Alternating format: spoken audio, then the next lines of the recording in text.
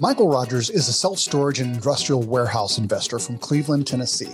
After working for 15 years in the corporate accounting world, Michael transitioned to full-time real estate investing in 2017.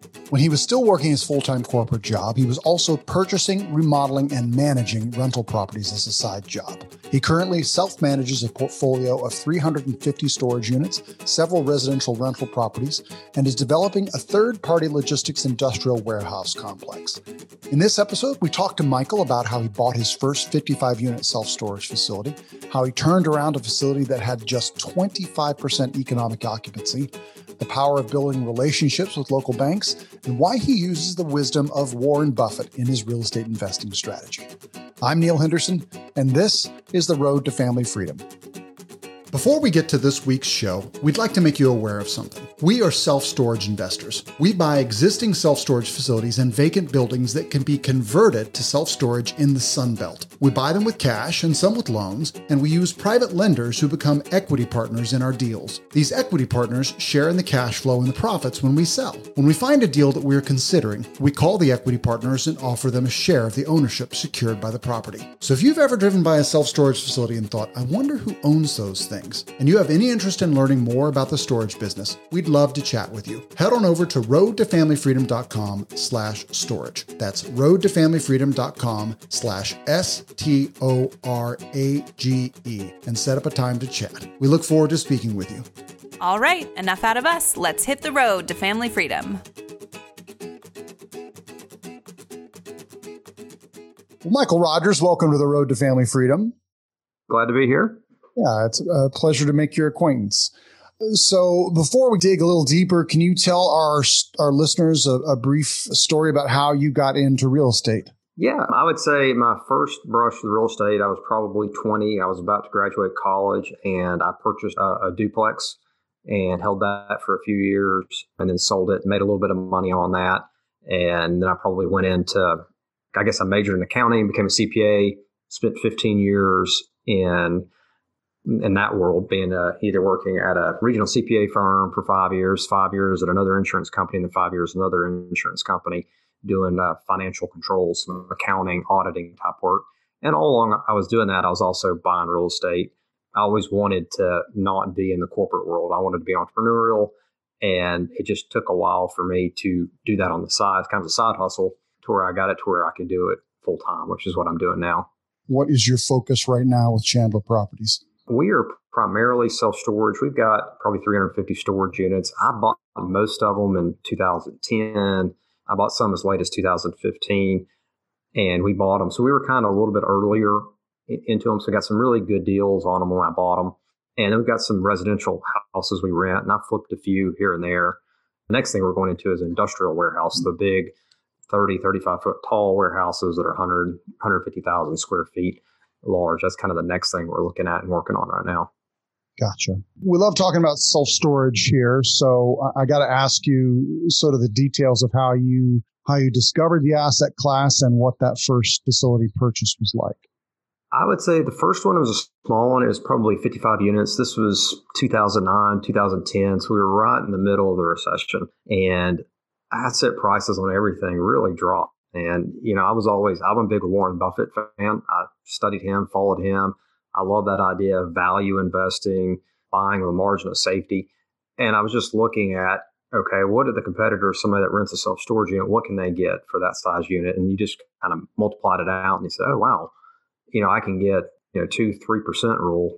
I can pick up for every $100,000 I have to spend to buy this asset, I can get $2,000-$3,000 a month of revenue, which would be 2 or 3%. At the time, I was like, this is great. So I just found one of these that was on the market, had been sitting there for a while.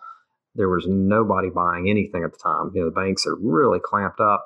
And so if you were a buyer and you had good credit and you had a good relationships with banks, which I was fortunate I was in that position, I bought that one and, kind of bought it. And it was in bad shape. It was maybe 50% occupied and maybe 25% total economic where people are actually paying. So there's, cleaning it up, getting rid of the tenants that weren't paying, getting it rented up with good tenants. And then I just kind of went out from there and picked up a couple more and pretty much did the same thing. Really on all three of them, I did the same thing. They were underperforming assets.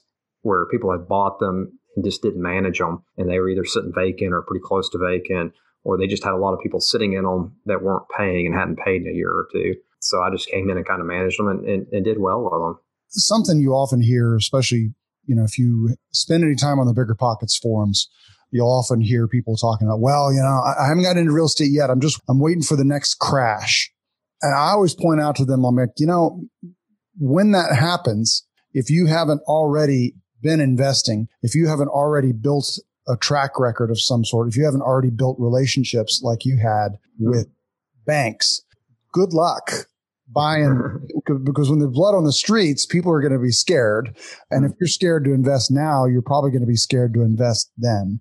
You were able to buy a facility that was only 25% economically occupied, especially in that time period. How did you convince the bank to take that chance?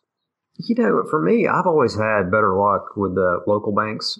I think that's for any of your listeners. As a going to those smaller local banks, I think that's so important. They're more flexible. They're easier to deal with. They're not just kind of going through a checklist of, you got to have this, this, this, and this. And so they just looked at it and said, well, here's the amount. This loan for this guy's got a solid job. At the time I had a good W-2 earning job and had a good track record, good credit. And so they were like, yeah, let's go for it. And I had done that. And I'd say my first, I started, this was 2010 when I was buying this one, or 2009. And I'd started in probably 2000 or early 2000s. In my first 4 or 5 years, I think I made the big mistake. And it took me 4 or 5 years to really learn this, is I was paying too much for buying things. And in order to make those things cash flow or not lose money, I was having to do everything. And I made the analogy to people sometimes. It's almost like there's two parts to it.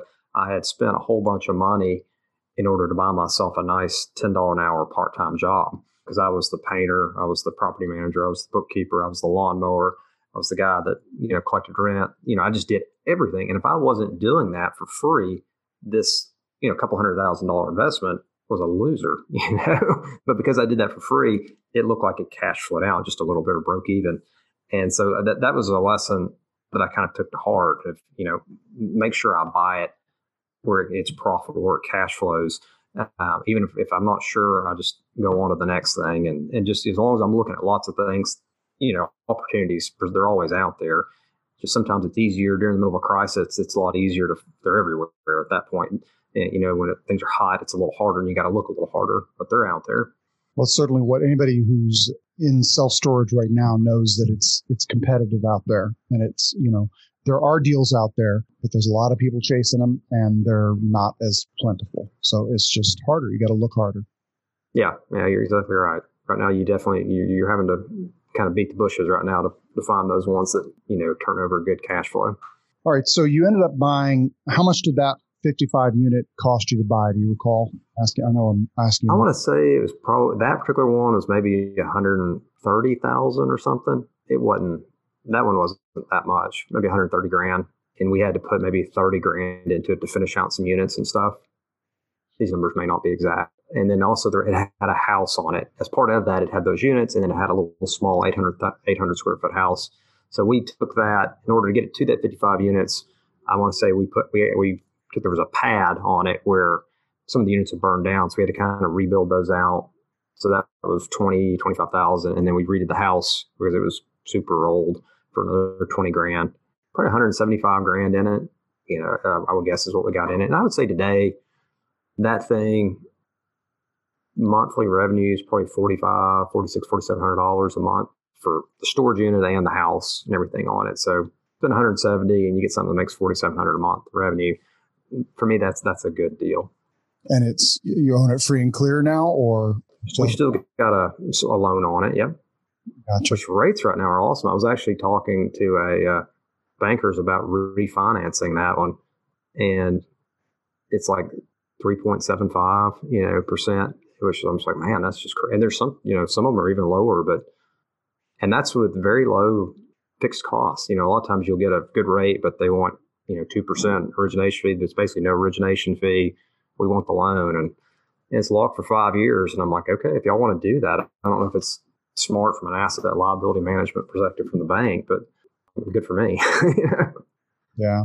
So you end up with you're brand new to the self-storage business. You end up with a 55 unit struggling distressed asset. And you talked about doing some renovations on it. How are some of the other ways that you went about cleaning that up and getting it to perform? Yeah, the first thing we had to do was just kind of go over there and try to figure out who was in those units. Some of them we kind of knew, some of them we didn't. So we had to post signs and, give a few months just to give these people a chance to kind of contact us. These people hadn't paid in 2 or 3 years. Just kind of go through the legal process and then do auctions, cut the locks off, remove those people, remove their contents. And most of them, there was nothing in them. And then the ones that, and you kind of get this, if you've got an asset, if you take one over and it's been struggling for a while, you kind of get two groups in these things. It seems like you get one group, which is they're just not paying and they're staying there. And then as soon as you start talking to them and they realize they're going to start paying, they leave. And then the other group is you get these folks, they're kind of used to just doing whatever they want to do. If they want to pay, they'll pay. And if they don't, they don't. And so you kind of have to be like, okay, you're going to have to pay. Here's the things you're going to have to do. And I understand if this isn't going to work for you, you may want to go find your somewhere else to go. And a lot of times they'll leave and some people stay. You end up with, having to kind of manage that out and kind of say, we're going to have a system here of how we're going to do things. Because if I've got lots and lots of units, I can't have everybody on a different system where this person does what he wants. And if he doesn't want to pay this month, he doesn't. And so there's some, you have some conversations with people to try to get out the troublemakers and just keep the good ones. And as you get rid of those troublemakers, you start getting better tenants, because if you got people that are leaving trash everywhere, don't pay rent, don't do what they're supposed to, they're kind of grievance individuals always coming up with some issue, it's harder to manage a property and keep good tenants there. So that, to me, I think that's kind of the key thing when you take over a property. It's like that. Well, a lot of times it's just a matter of, the Pareto principle, finding out who the 20% of the clients that are causing 80% of the work and 80% of heartache, and just get them to either retrain them or get them to move on. That's true. Where was this facility located? Was it I imagine it wasn't in the middle of an urban center, or was it? It is in Cleveland, Tennessee, which this is not a heavily urban area. It's not farmland by any means, but I would say just kind of a normal 100,000 population town in the middle of that. Cleveland, so to kind of give you an overview, Cleveland and Chattanooga sit on the southeast part of Tennessee, and we've really benefited from population. People seem to be coming this way. Even it's kind of accelerated somewhat since the pandemic. Business-friendly climate. We're not quite as restrictive on some of the things you've seen put in place. So you're getting some inflow to Nashville and Chattanooga. VW, Volkswagen's got a big plant here they put in probably 10 years ago. And there's a lot of industry that's come in. So it's really a growing area. It's on up, it's going up and up and up, which is a good thing. If you're investing in real estate, you really want to be in those areas. You don't want to go in areas that are kind of going south that you look like in 5-10 years. What's the rule of law look like? Is it business friendly? Do people want to be going there? Are people moving there? Are they moving away? This area is it's on the good side of those things. You ended up buying 2 more facilities. Is that correct? That's correct. Yeah, bought 2 more. I'd say the second one was maybe 2011, fairly soon after that. And then the other one was maybe like 2014 or 2015. And that's how we got up to the total of 350 units. So you had 55, and then the next 2 were, roughly 150 each. That sounds about right. Yep. All in the Cleveland, Tennessee area? Yes. Yeah. All of ours are probably, if you drew a circle around them and drew a line through for the diameter, they're probably within 5-10 miles of each other. So we run them from, I've got an office here, where I'm at during the day, and we run them from there. And particularly with the pandemic, we've gone almost totally virtual. Our software is such that people can sign up online, they pay online. And so I'm here though. And for me, it's a nice place to just kind of get away from, be able to focus. You're not right there with all the kids yelling and screaming. So I still come to my office and I'm able to think and do some more critical thinking type things. And I can answer the phone if people have questions and so forth. But we've really gone more online as far as our software for renting. So who's your software that you're using? We use Easy Storage Solutions. I think they're out of maybe Utah. Yeah. Have you heard of them? I have. A lot of people like them. So. Okay. And so you completely self-manage, or do you have somebody that helps you out? I self-manage them. Yeah. I mean, I've got bookkeeper that's virtual. She kind of takes care of stuff for me that way, and she'll do some, like when I'm doing marketing, she'll do some of that for me, particularly when I was doing like trying to buy houses. That's another thing that's gotten so hot. I've just kind of scaled back from looking for distressed buyers and so forth. I haven't been doing as much of that, but I used to do a lot of marketing for that and picking up 3 or 4 of those a year. But she does a lot of that virtually for me. But the on-site, I'm kind of that person. And what does you said mostly virtual, 350 units.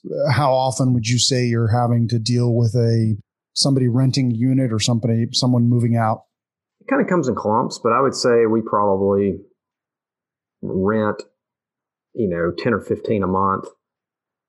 No, we do more than that, probably 20, 25, 30 a month, and probably have similar move outs a month, somewhere between 20 to 30 each way. And so when they move out, you got to go check them, make sure they're clean. You deal with people are going to leave stuff behind, sweep them out, make sure they're good to go to re-rent, and a few things you got to do online. And then even when I rent them, I make sure I get, I've got a touch point with them, so, talk to them on the phone or talk through email and say, hey, here's kind of what we do. Here's how the move-in process is. Here's how the move-out process is. Here's when you can get a hold of us. Here's when you can't get a hold of us if you have an emergency. And so, the more you can do that up front, it makes it to where you have less problems later on. So it's basically just tenant training, just essentially giving them the expectation of what it's going to be like. Exactly. Yeah. And I try, even before they rent it, I kind of try to tell them, here's the things we offer. Here's the things we don't offer. Self-select to see if this is a good fit for you. We don't have like an emergency number over the weekends if you have an issue with the storage unit. So if you go up there and you're having some sort of problem, it's going to be Monday morning before you get a hold of us. So just kind of, you shouldn't have any problem. It's very rare, but just be prepared for that. And that way, if that happens, you don't totally lose it on me come Monday morning when I get back. And we do that just because at first I had everything forwarded to my cell phone, but I was getting so many calls, and it just got to, you be with your kids, your family, Friday night, somebody, their idea of an emergency call was, I forgot my gate code, and I got to go up and look them up, find out if they really are a tenant and verify them and then get them the code. And it just kind of broke everything down. So I said, well, let's just not offer that and let people know that we don't offer that. And that's a little bit more of for me, that's a better fit. And we're totally full. We've stayed pretty full this year. Yeah. Even through the pandemic. Yeah. I mean, for most of the pandemic we've stayed pretty full. We're a little bit, I probably rent just a little bit under market. And because there's a few things we don't do, I think. But we do some things really, really well. But I think I try to say, hey, here's what we do. Here's what we don't do. Full expectation of what you're getting. And most people are very, very happy. They really like it. They're good. It's just trying to please everyone. You're not going to. And if you try to, you're just going to drive yourself crazy. And so if you can just kind of narrow it down and be like, hey, this is who we're a good fit for. Here's who we're not. Yeah, I think it makes it better for everyone. Gotcha. And then are all 3 of them gated electronically? Mm-hmm. Yeah. Gotcha. Is it all integrates with Easy Storage Solutions and all that? We don't have it integrated where like we can update the code through Easy Storage Solution. We just manually go out there and key it in the keypad and update the codes. Gotcha. Your code isn't 1, 2, 3, 4, is it? Shoot, I better go out and change that for you. Your listeners. No, it's not 1, 2, 3, 4. No, I've discovered that when I'm out driving for dollars with self storage, a lot of times if you come to a facility that's just got a gate code, you go up in 1, 2, 3, 4, and a lot of times the gate just opens. And you're like, okay, whatever. Yeah, that's true. That can happen. Yeah. Why did you stopped buying storage in 2014? Why did you stop? I just had a harder time getting them at where the return on investment, the amount I'm having to pay for it, for the amount I was spending, it was harder. And so I like to kind of fish where there's nobody else is fishing and where there's lots of fish. And it's just harder to do that. It's kind of why I pulled back on flipping houses. I was really surprised with these houses. I would have bet you money that house values would have gone down in this pandemic, but I really got that wrong. Particularly in our area, they've skyrocketed. So I was really nervous about buying during the pandemic just because I was like, I don't want to buy something thinking the after repair value is going to be $200,000 and it ends up being $125,000 or something. And, it's gone the other way. It's gone from $200,000 to $250,000. it's become the ARV. And so I think that kind of goes back to that idea of, Warren Buffett and Charlie Munger at Berkshire Hathaway. It's the idea is find something you're really comfortable doing that you feel really good about. And then when you get it, take a big swing at it. But if you're not sure, it's okay to let that pitch go by. And I missed it. I was wrong on that. I could have done well if I would have bought several houses at the beginning of the year. But I didn't, and I was wrong. And I'm okay with that. It didn't cost me anything. So, we sold our house here in Las Vegas in June for a lot of reasons. But one of them was we had bought it at the bottom of the market. We had huge amounts of equity. The growth had just been insane. I think it had grown at almost 12% per year value-wise, and it was just insane. And Vegas has been hit really, really hard. I'd lost a condo in 2008 in the crash. My very first home that I ever bought, I had to do a short sale, and I was not going to ride that down again. So I missed out on some equity gain, but I also have slept a lot better. Yeah. And I think that really, there's something to be said for just being able to sleep well at night. Yeah, man, I totally agree with that point. I think that's really key, because I would say in 2019, 2020, I started kind of reallocating my portfolio and getting a lot more conservative as asset prices have gone up and up and up, and they may keep going up. I don't know when they'll level out or if they'll drop. If they do, I don't know. But I wanted to be where I could sleep just fine at night. So that's where we sold some properties, paid down debt, and just tried to get a lot more conservative on the balance sheet so that whatever happens, I can sleep well at night. I think you make a very good point there. And you mentioned Warren Buffett and Charlie Munger, and what you're talking about there, of course, is the circle of competence. And can you, for somebody who's maybe not familiar with, I think most people are pretty familiar with Warren Buffett and Charlie Munger. If you're not, go look them up and read a couple of their books. All this Burr investing, value add investing, everything that everyone talks about with real estate investing is basically what Charlie and Warren Buffett have been doing with businesses. And that's how they've become so wealthy. But for our listeners who are maybe not quite as familiar with them, can you sort of describe what you're talking about with circle of competence and all that? Yeah. Warren and Charlie, they're the chair and vice chair of Berkshire Hathaway. They've owned a ton of different companies over the last, 50, 60 years. They've owned those companies. And the kind of the key things they talk about, and they, I guess, took them from their mentors. Ben Graham was Warren Buffett's mentor when he first started out. And the basic idea was buying things with a margin of safety, meaning if you've got something, this pen, I can go out and sell it for $1 to somebody, and you can buy it for 99 cents. That's not a very big margin of safety. Something can happen. There could be something wrong with this pen. But if I can buy this pen for 50 cents, there's a lot of margin of safety for anything that's wrong with that pen. If the market changes and the price of pen drops to 75 cents, you still got a margin of safety there that you can make it work. And I felt like, like we talked about in 2010, I feel like there was huge margin of safety on what you could buy things. Things literally you could buy them for 50 cents on the dollar. I bought one storage unit. The second one I bought in like 2011. It had been advertised for maybe $600,000, and I bought it for $180,000. It was just.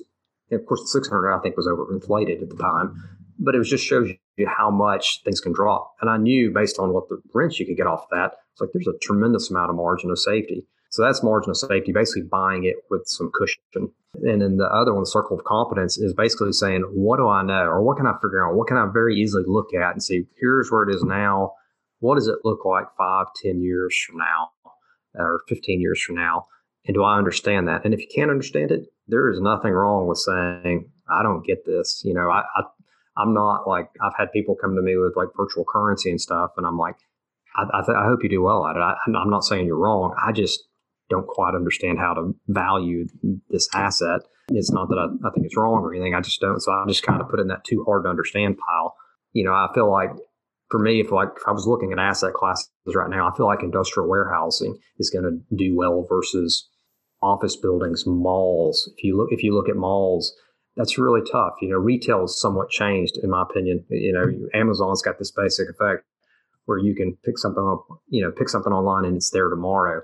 And that's causing the way we buy to change. So there's much less need to go to some bricks and mortar store. People are paying $15, $20 a square foot to keep every piece of potential inventory you need.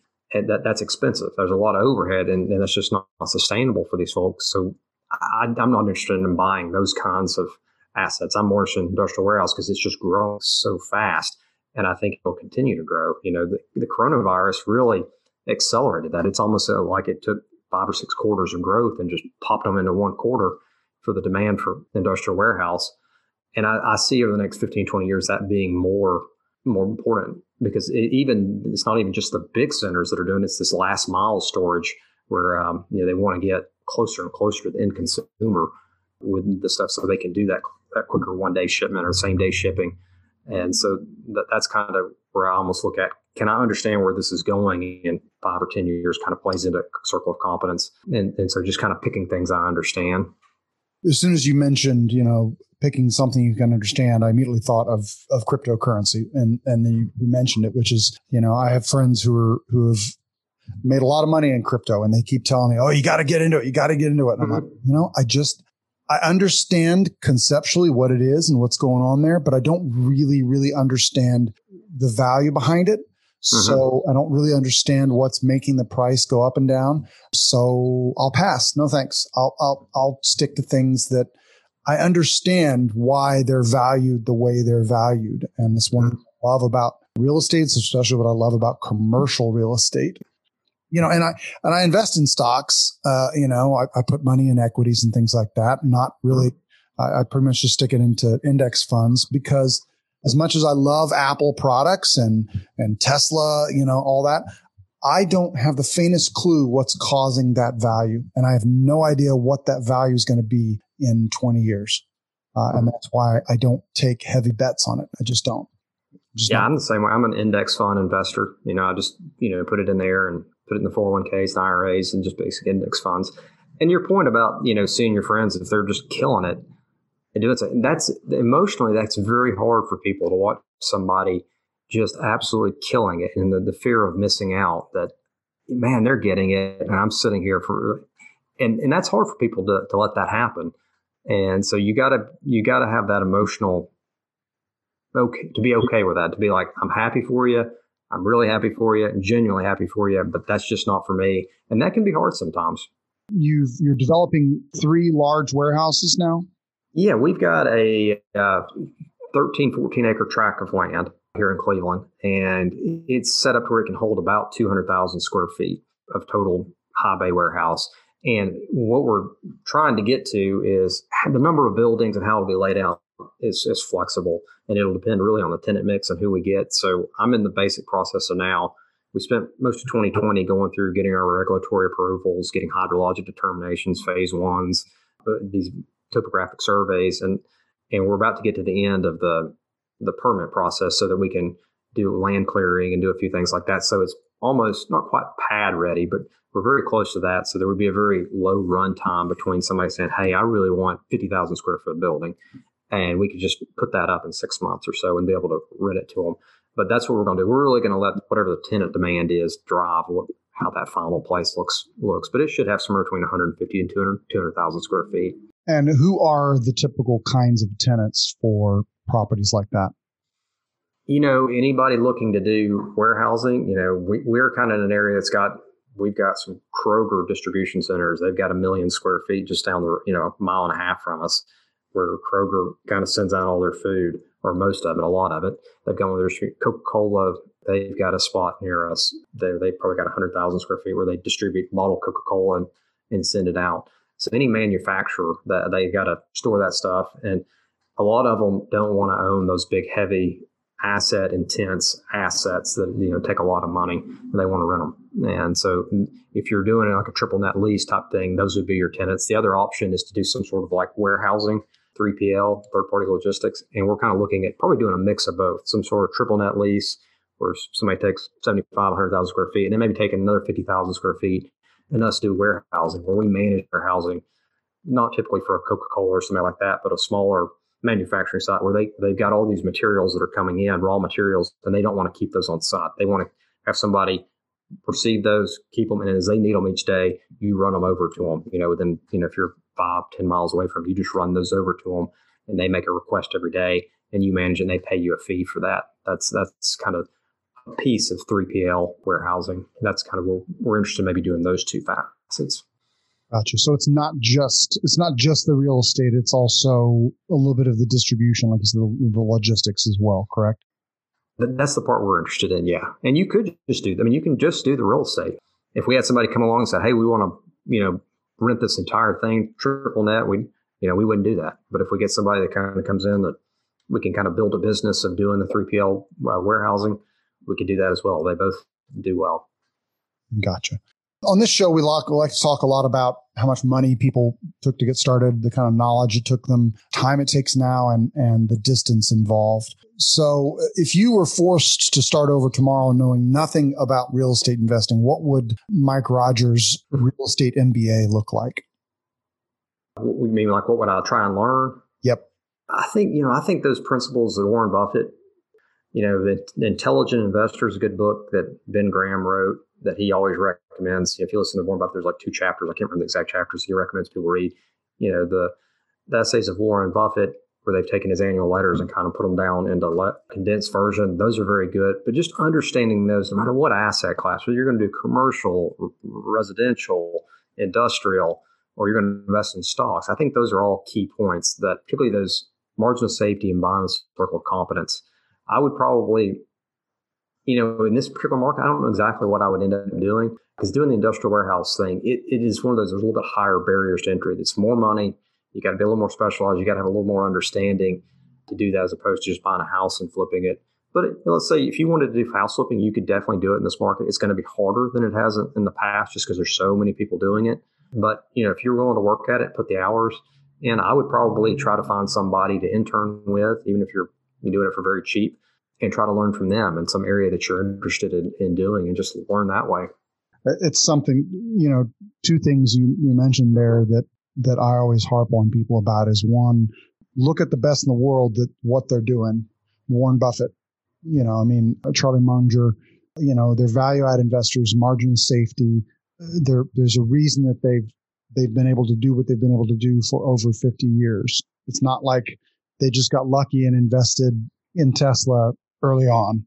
And then the other thing is the idea of, I even recommend this for somebody who's maybe getting out of high school and has some questions about what they want to do with their life. I'm going to go to college. I got to go to college.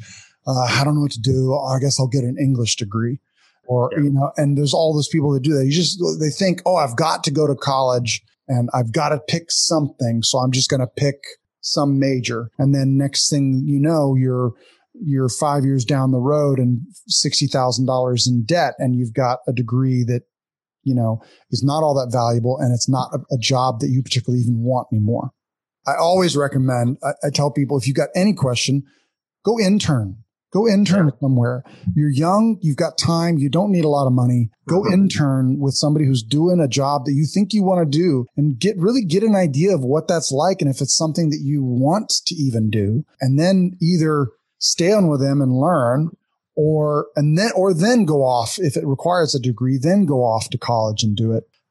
My first degree in college was as a photojournalist. And then I found out I met a lot of photojournalists, and they were really, really miserable, underpaid people. Yeah. And I discovered, I don't want to do that, Yeah. I think you really hit the nail on the head there. And that's such an important point. And 20 years ago, I would have told anybody, go get a degree. You need to have a degree so you can go get a job. I don't care what you get it in. But over the last 20 years, I think things have kind of changed. And you see so many people that have got $100,000 in student loan debt.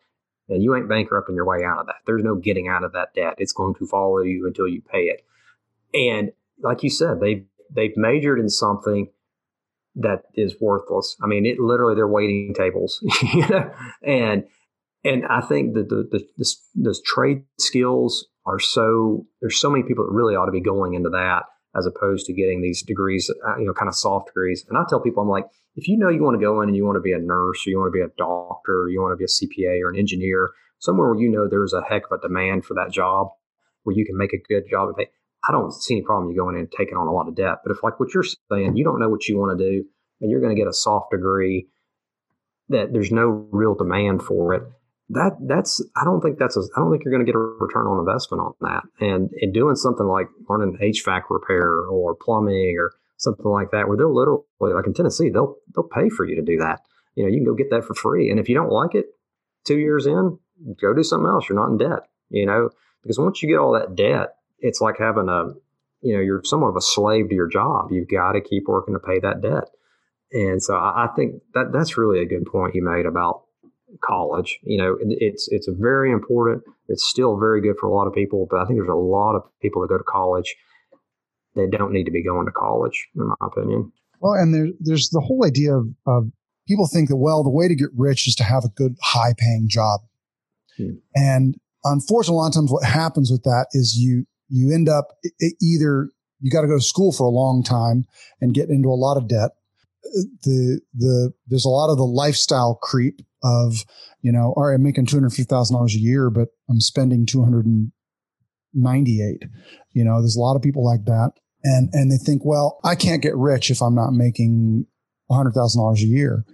Well, you can, just you got to live below your means and put the money into assets that are going to grow and make money, either index fund investing or real estate, And so, yeah, that's the advice that I would give to people that are struggling with wanting to achieve financial freedom. There's a lot of people in the FIRE movement, financial independence, retire early. And man, the first thing I would tell you is don't spend a bunch of money on college and go into a lot of debt unless you're absolutely sure that that's what you want to do for the rest of your life.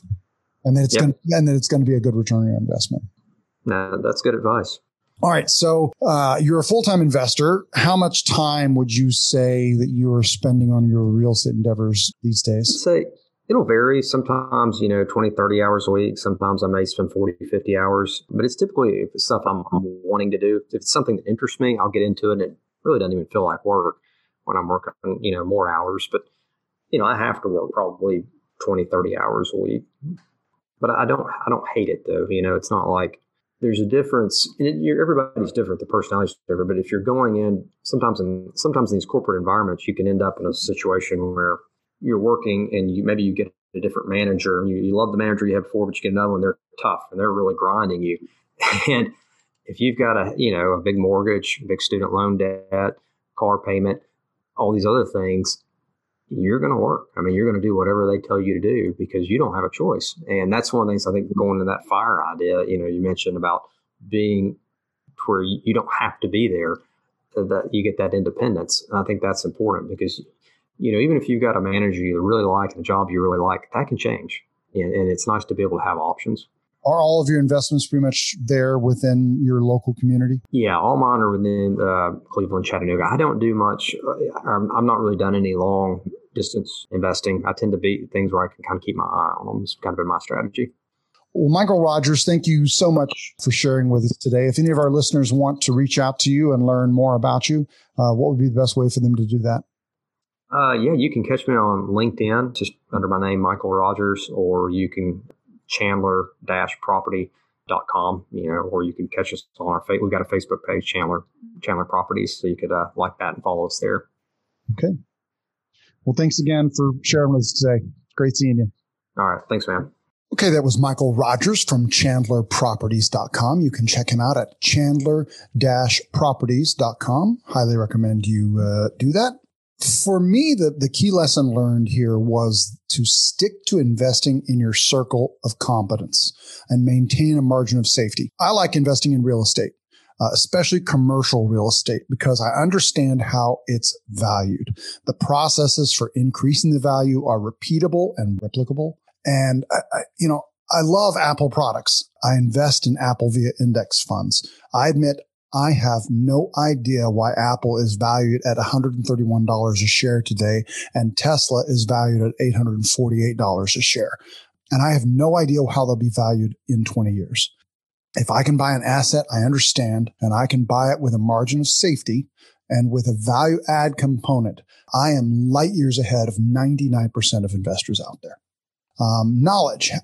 We talked about Michael's notional real estate MBA. And he said he would read the books of Warren Buffett, Charlie Munger, and Ben Graham. And then he would just intern with people who were doing the things that he wanted to do. And I think we really got into a great discussion about college and choosing a career path that way. And I think it applies if you're 20 years old, 18 years old, or 50 years old. How much money did it take him to get started in his niche? It took him about $130,000 to buy and rehab that first 55-unit self-storage facility. He bought it for about $30,000, but he said he had to put a lot of money into it to renovate it. How much time does he spend on his real estate endeavors now? This is his full-time job, but he said he really only has to spend about 20 to 30 hours a week on it. And he self-manages almost all of his portfolio. Could they do this strategy from anywhere in the world? Probably not. Michael said he really prefers to stay close to his investments to keep an eye on them. So, okay, once again, that was Michael Rogers from ChandlerProperties.com. We highly recommend you go check him out and thank him for imparting his knowledge with us today. And we're doing this all again next week. Let's hit the road. Bye. Hey, before you go, if you like the show, we would be delighted if you'd head over to Podchaser and leave us an honest review. And do let us know why you like the show, how long you've been listening, and in particular, what you find really useful or entertaining. And let us know if there's anything you think we should change. Also, if you have specific questions about real estate investing, especially self-storage or short-term rentals, shoot us an email at info@roadtofamilyfreedom.com, and we'll be happy to answer your question on the show. We might even turn it into an entire episode. Thanks for listening. We're doing this all again next week. Until then, safe travels on your road to financial freedom.